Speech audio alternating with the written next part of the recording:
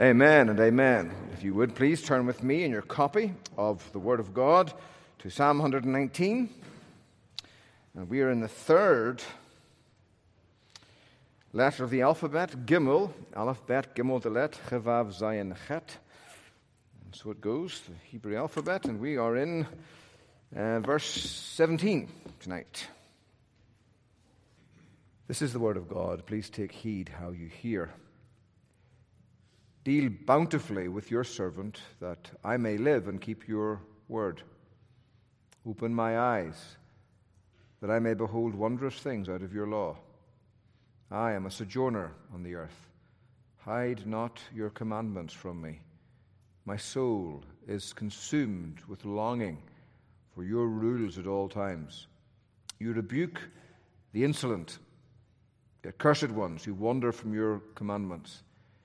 Take away from me scorn and contempt, for I have kept your testimonies. Even though princes sit plotting against me, your servant will meditate on your statutes. Your testimonies are my delight. They are my counselors.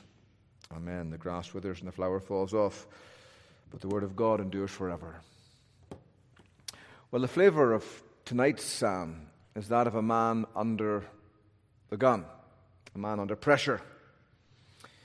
The psalmist tells us he doesn't feel at home in the world. He calls himself a sojourner, an alien, an immigrant in this world. He lives, it seems, with the world's scorn and contempt ringing in his ears. He says in verse 22, "Take away from me scorn and contempt."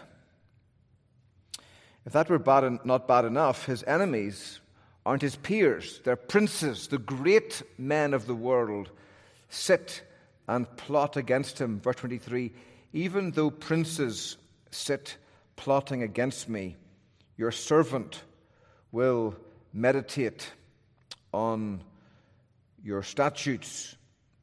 He feels homesick for heaven. My soul is consumed with longing for your rules at all times. And feeling a little bedraggled, I think, he turns to God. Where else can he turn? God alone has the words of everlasting life. As the psalmist turns to God, he gives us a wonderful example as to how to endure hard times, times of tribulation, when you feel alone in the world, and maybe people above you, people of influence, are working against your best interests. Have you ever felt like that? Maybe at work, there's a manager or boss who hates you, and hates you specifically because of Christ, and they're out to get you. If you haven't been that way recently, don't hold your breath, you'll be that way soon.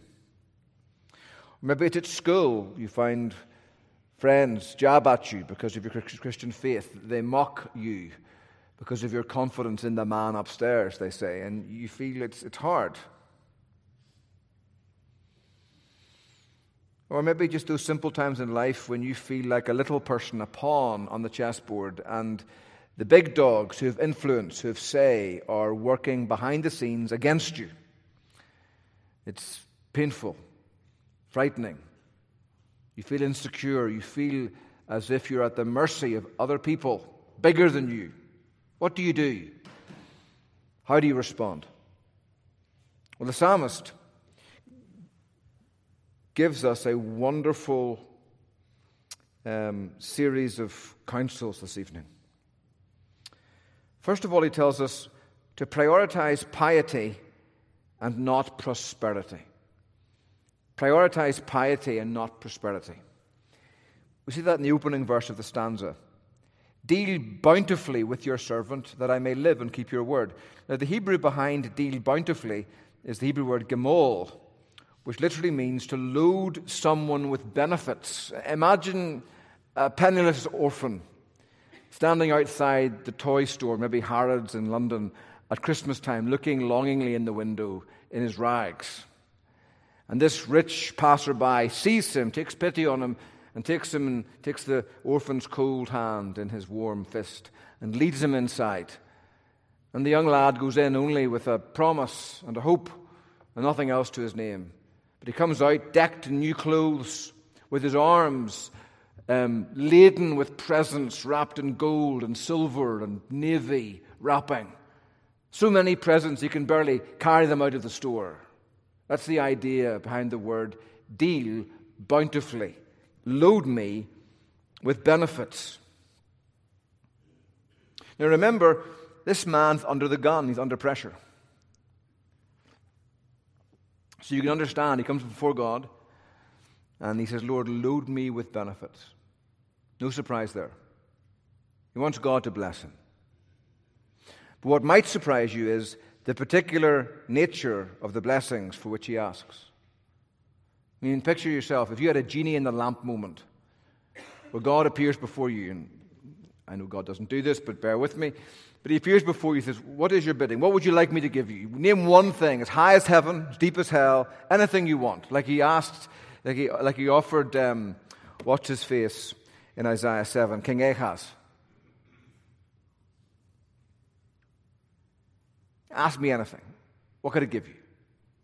Any problem I can fix, any question I can answer, any need I can supply. What would you ask God for? The sky's the limit. You can imagine the psalmist asking for salvation, asking for a well-armed bodyguard, or a new GPS location in a gated village, moat, drawbridge, armed security at the gates, and a new house. You could well understand him asking for that kind of earthly prosperity. Lord, I want salvation from all my problems. But that's not what the psalmist asks for. He doesn't ask for salvation. He actually asks for sanctification. He doesn't ask for a better life. He asks, if you like, for a better heart. Deal bountifully with your servant. Load me with benefits that I may live and keep your word. I want a better heart, O God, that I might live and spend my life energy serving you.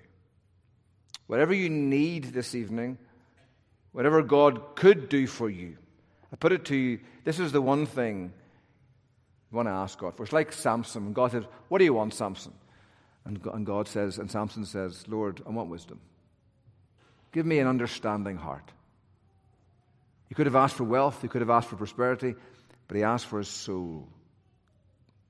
And God grants him everything, of course. Now, you want to be careful. You don't want to come and say, Lord, give me sanctification. But really, I'm asking for that because I want everything else as well. It's kind of the means to the end. But it's a wonderful picture of our heart. What do you want? What do you want me to do for you? Jesus said to the blind man. Do you want to be made well? And the psalmist says, Lord, I want to be made holy. That's your prayer this evening.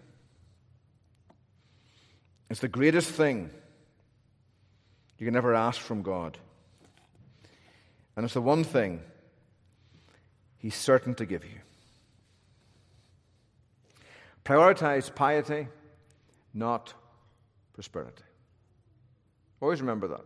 When you're under the gun and men are against you, often God puts you in those situations to sift your heart and to help you get your priorities straight. When you find yourself in that position, ask for piety, not just prosperity. It's always the healthiest and best thing to ask from your Heavenly Father. Secondly, plead for spiritual, not worldly wisdom.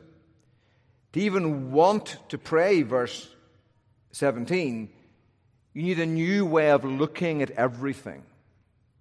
And you won't find that by looking at your navel or by looking at your neighbor.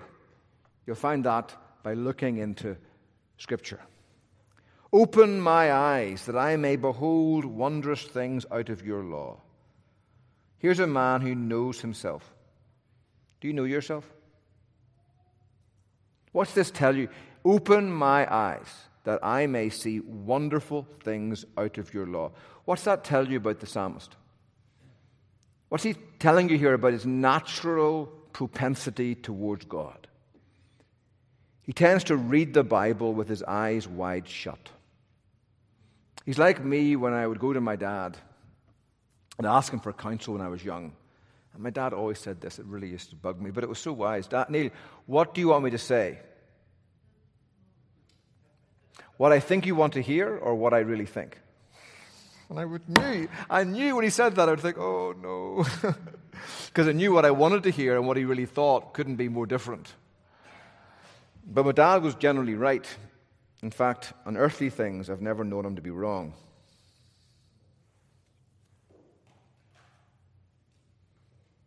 So it is with us, isn't it? We go to Christ. What we want really is a 12-step program to get from where I am to where I want to be. Lord, I know you love me, and I hope you've got a wonderful plan for my life. No, actually, I've got a wonderful plan for my life, and I want you to make it happen, right? I want a better marriage, a better relationship with my kids, better life, more prosperous living expenses, whatever, better friendships. But the psalmist is conscious that when he approaches the Bible, he needs someone to open his eyes to see the real riches hidden there. Open my eyes that I might see wonderful things in your law. The word wonderful things in the Bible describes things so good, only God could do them. So good, only God could show them. Glorious things. When I was a lad, there was a folk song in Northern Ireland called The Old Man. It's quite sentimental, but it was dear to me, and it describes a young lad, or an older boy, I suppose now, an older man, walking away from his father's funeral. And he's reminiscing about his life with his father. And it says, the tears have all been shed now. We've said our last goodbyes. His soul's been blessed, he's laid to rest, and it's now I feel alone. He was more than just a father, a teacher, my best friend. And he can still be heard in the tunes we shared when we play them on our own. As a boy, he'd take me walking by mountain, field, and stream, and he showed me things not known to kings, but secret between him and me, like the colors of the pheasant as he rises in the dawn, and how to fish and make a wish beside the holly tree. Well, maybe not the last bit, but you see the father taking his son out in the morning and showing him the pheasant in the dawn, rising and strutting his stuff in the forest, and the sun dancing on the pheasant's wings as he unfurls them. And that beautiful moment of father-son intimacy as the father shares his wisdom with his son. That's the kind of relationship the psalmist longs to have with God. Show me wonderful things in your law. The kind of things only you could know. The kind of things, Lord, only you could show me. Here's a man who knows himself. I can't get here from there. I need your help, O God. If you pray one thing when you open your Bible in the morning, pray that. Open my eyes that I may see wonderful things from your law. You'll never outgrow that prayer. Doesn't matter how much you know, how learned you become, how wise you are. There's a prayer that God has given you because it's a prayer God means to answer. Here's a man also who knows what he needs. He knows where he belongs. He knows where he belongs. I'm a sojourner on the earth. Hide not your commandments from me.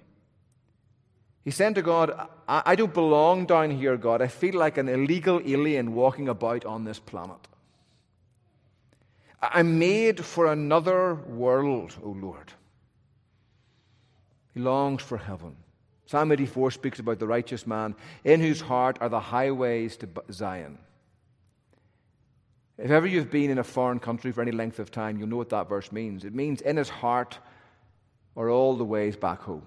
He wants to go home again. Blessed is the man in whose heart are the ways to Zion, the psalmist says. And the Christian heart, the true Christian heart, no matter whether he's a pauper or a prince in this world, he wants to go home and be with God. He doesn't belong here. It's not his his happy place. His happy place is above. He wants to be with God again. For me to live as Christ and to die is gain, Paul said. I'm made for another world. And yet the psalmist instinctively knows that he doesn't deserve to live in that world. I'm a sojourner on the earth. Hide not your commandments from me. Why would you pray that? Because you know that's what you deserve.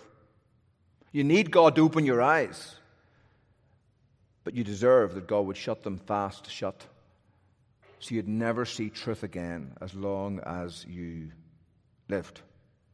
He knows it would be quite just for God to abandon him, to throw him out, and to cut all the lines of communication from heaven to earth, and to leave him as an orphan in the darkness.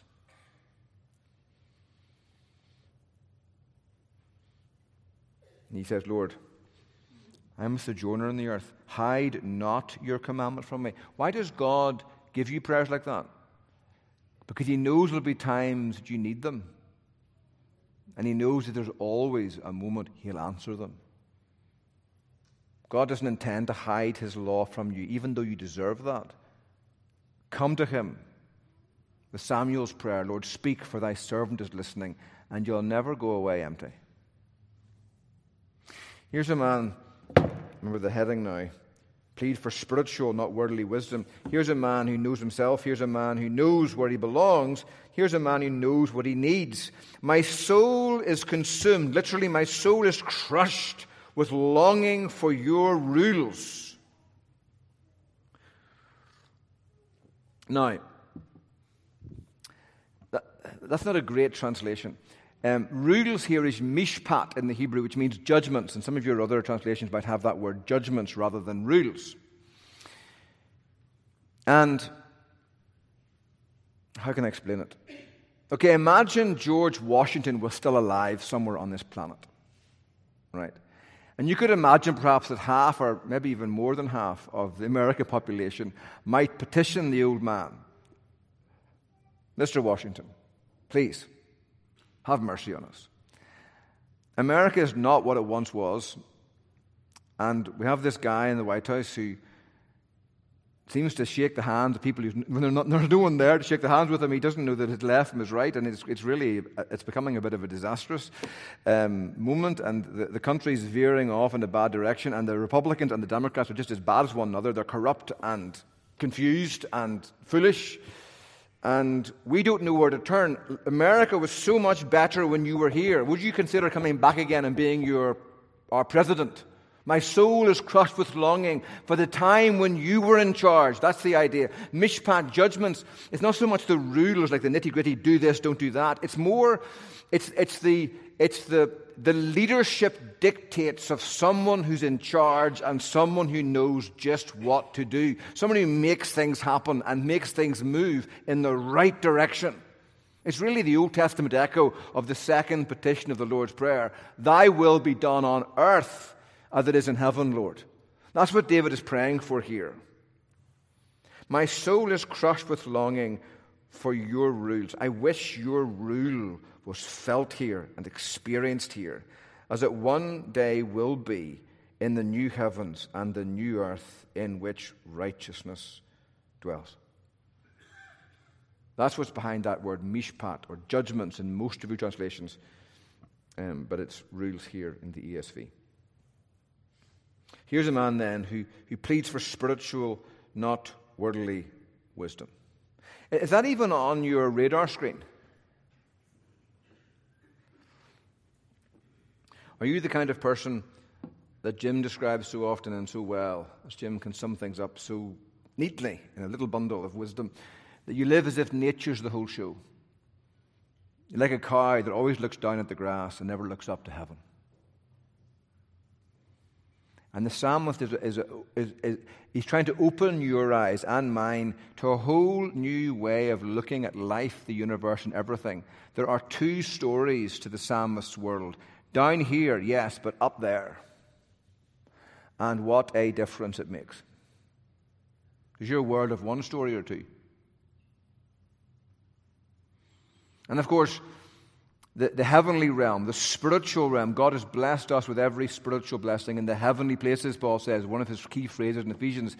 Heavenly places isn't so much up there, it's round about us. It's a dimension beneath, behind, and underneath this current world.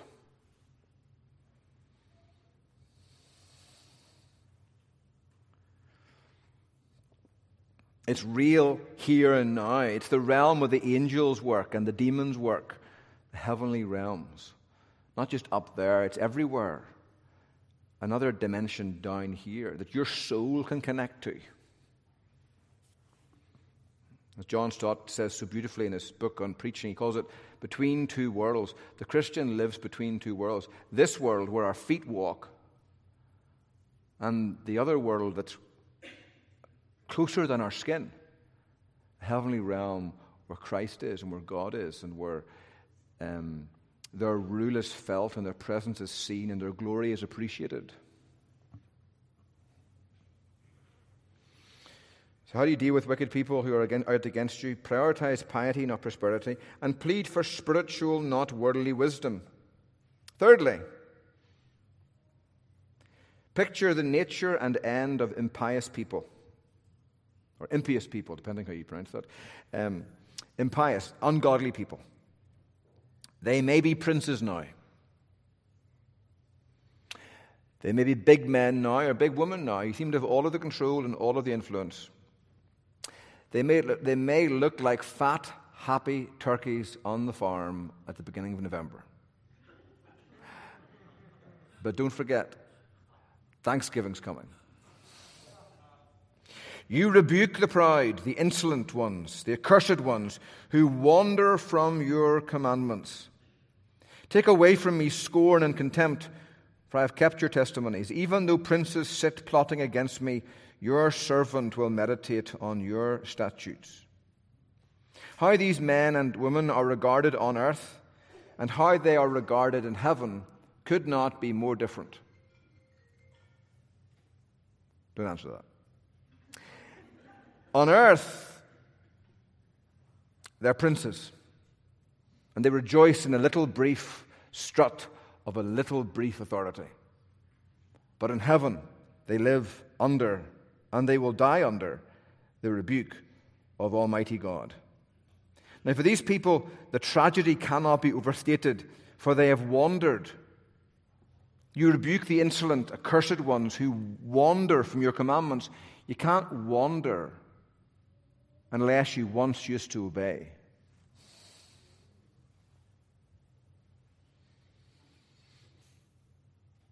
You can't wander from God's commandments unless you once walked in them.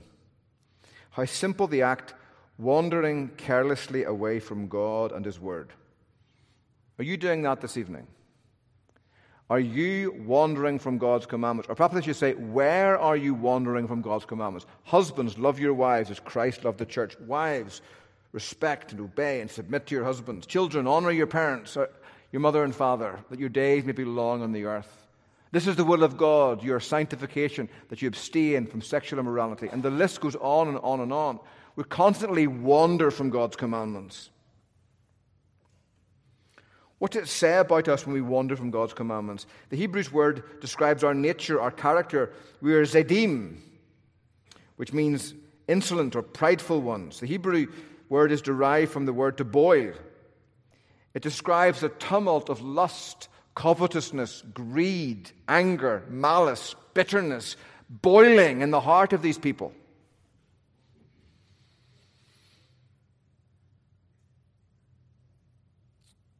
What pride does it take for a creature to defy its creator? In the theological word book of the Old Testament, it says this word, zedim, is frequently used to refer to three specific acts of pride. First of all, is presumption. Because a person is proud, he presumes too much and forgets that he's a person under authority. We presume too much. Presume is a close cousin of assume, and you know what happens when you assume. Ask your parents later. First is presumption. The second is rebellion or disobedience. Because Because the person is proud, he asserts his own will to the point of rebelling against one in authority over him. The Israelites did this when they chose to fight the Canaanites, even though God told them not to do so. Remember in Deuteronomy 1:43, God said, "So I spoke to you, and you would not listen, but you rebelled against the command of the Lord, and presumptuously, Zeddim, went up to the hill country." Presumption. The third aspect of pride, Zeddim, is closely related to the second, but carries the additional element of willful decision-making. A person who willfully decides to disobey God. It's used of a person murdering someone by malice aforethought. You can go out to the field with an axe, and you're swinging at the axe, with the axe, and the head flies off and strikes Jimmy in the head, and he's dead. You didn't mean to do it. Still a tragedy, but at least you didn't mean to do it. It's altogether different, though, if you actually loosened the axe first, hoping the axe head would fly off and kill Jimmy. The Bible's word for that is Zeddim. If a man willfully attacks another person by cunning, you shall take him from my altar that he may die. It describes the madness in our souls when we deliberately do that which is wrong. When was the last time you did something that you knew was wrong, but didn't care and did it anyway? It's the madness of this verse. And the psalmist says, about your nature, you're prideful when you do that, when I do that. And it talks also about your destiny. Such a lifestyle leads to cursedness. More about that later. You don't want to continue down that road, the psalmist is saying. You rebuke the proud, the cursed, who wander away from your commandments.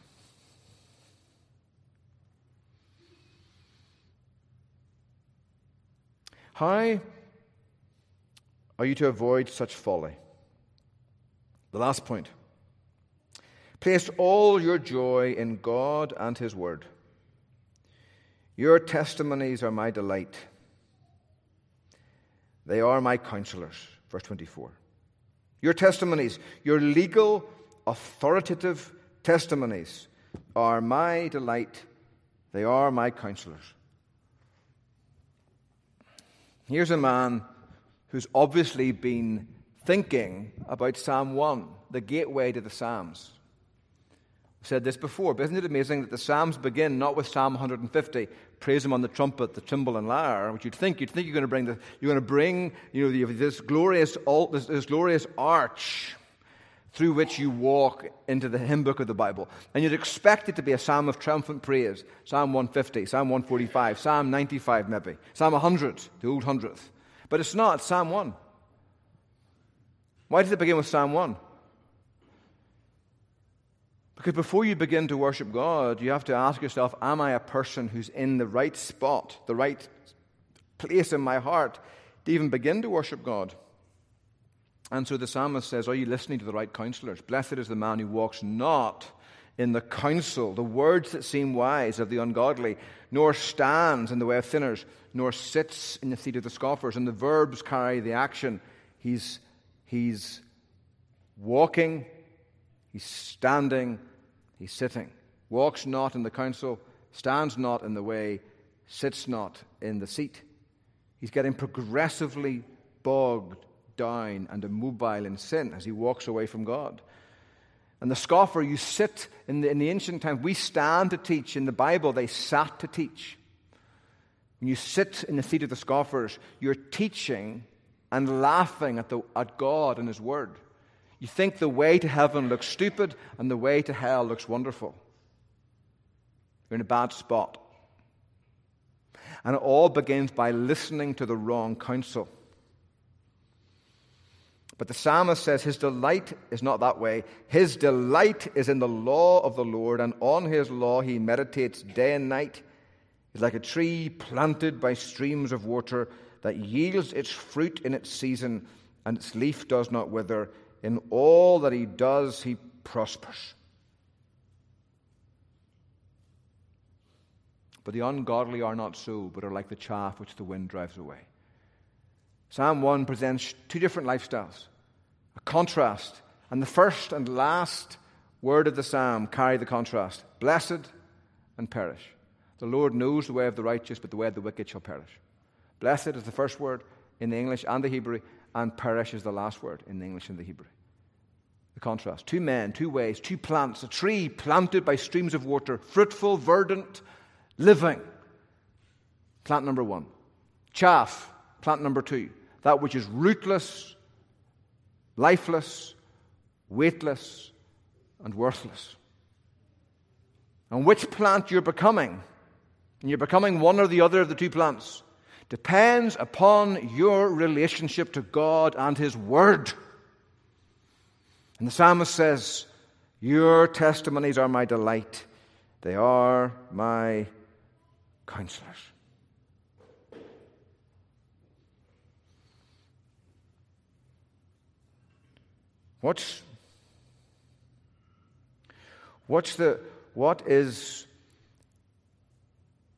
How should you respond when your life is miserable because the great men in life, the great women in life stand against you?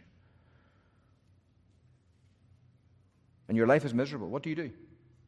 You remember that your joy is in another world. Your treasure's in heaven where moth and rust do not destroy and thieves cannot break in and steal. You place your delight in God. You can't lose it. There's no inflation in heaven. Well, only the good kind. There's no depression in heaven where your investments tank. The heavenly S&P 500 never crashes. It's always on the up.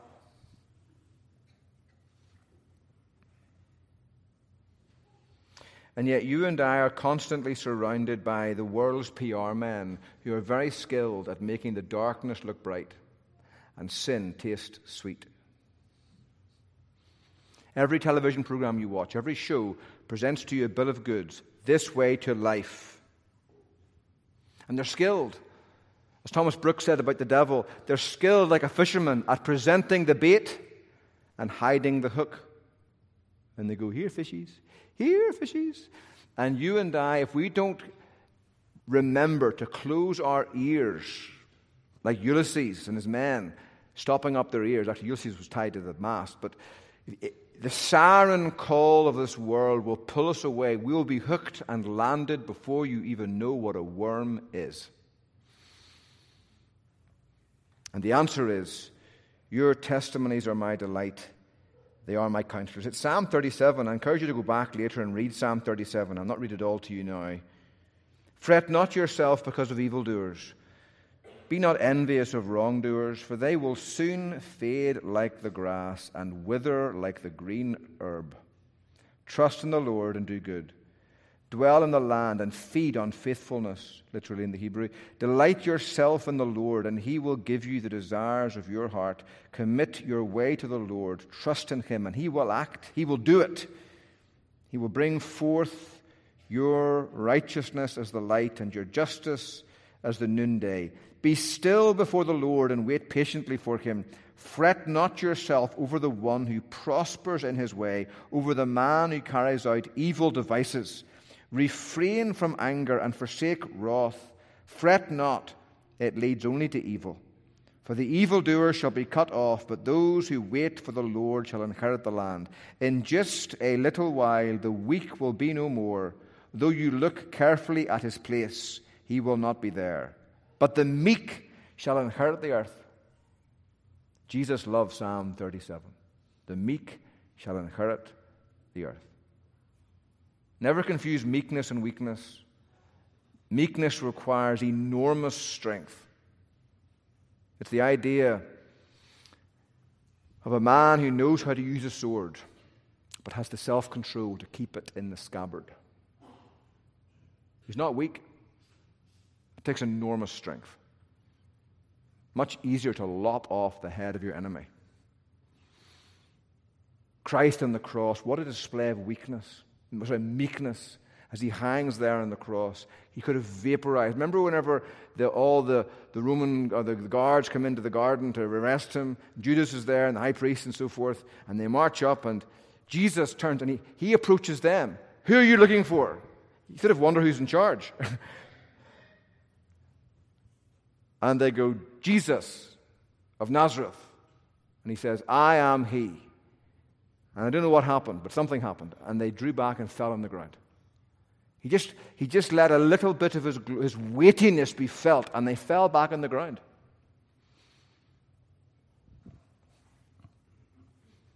It wasn't a Benny Hinn conference. But they fell back on the ground. They're in the presence of Jesus Christ. He could have vaporized them on the cross with a thought. But he restrained himself because he loved you and was determined to bring you to glory. And so he said no to his right to vaporize the wicked, and he suffered. And he bled. And he died. What a display of omnipotent meekness of your Savior. Never ever think meekness is weakness.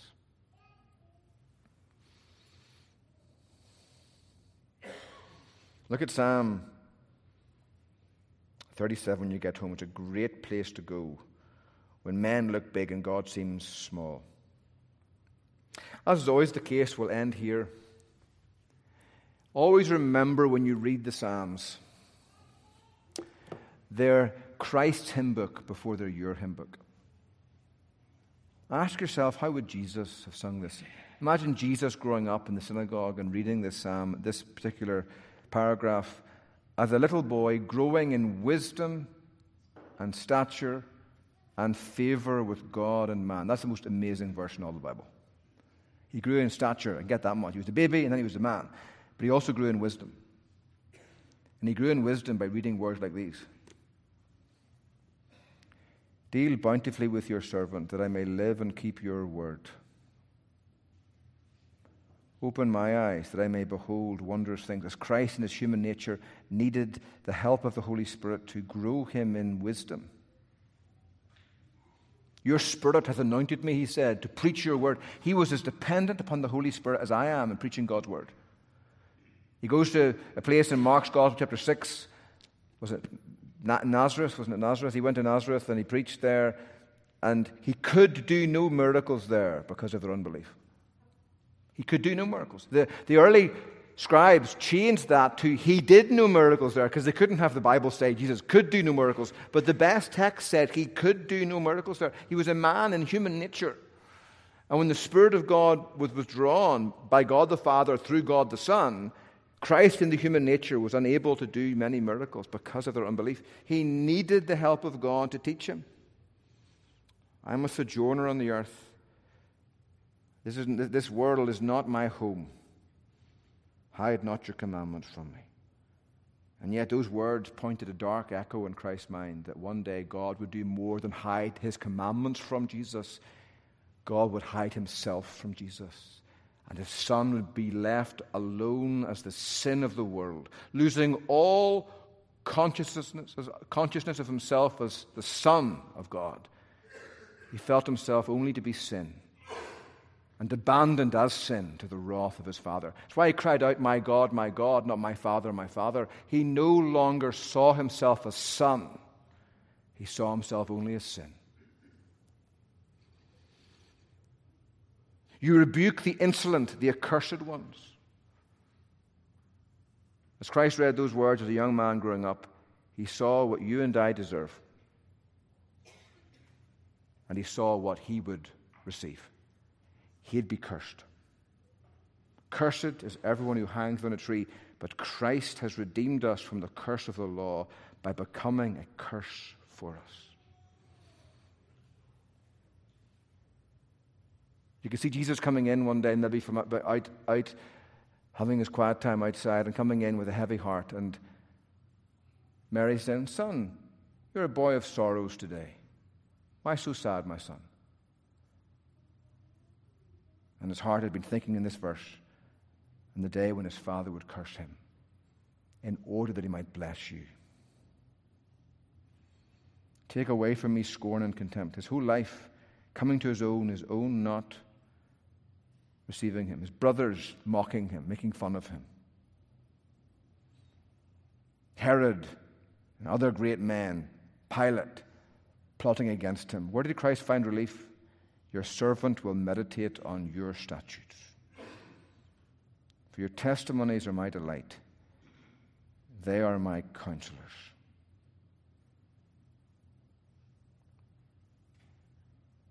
Take away from me scorn and contempt, for I have kept your testimonies.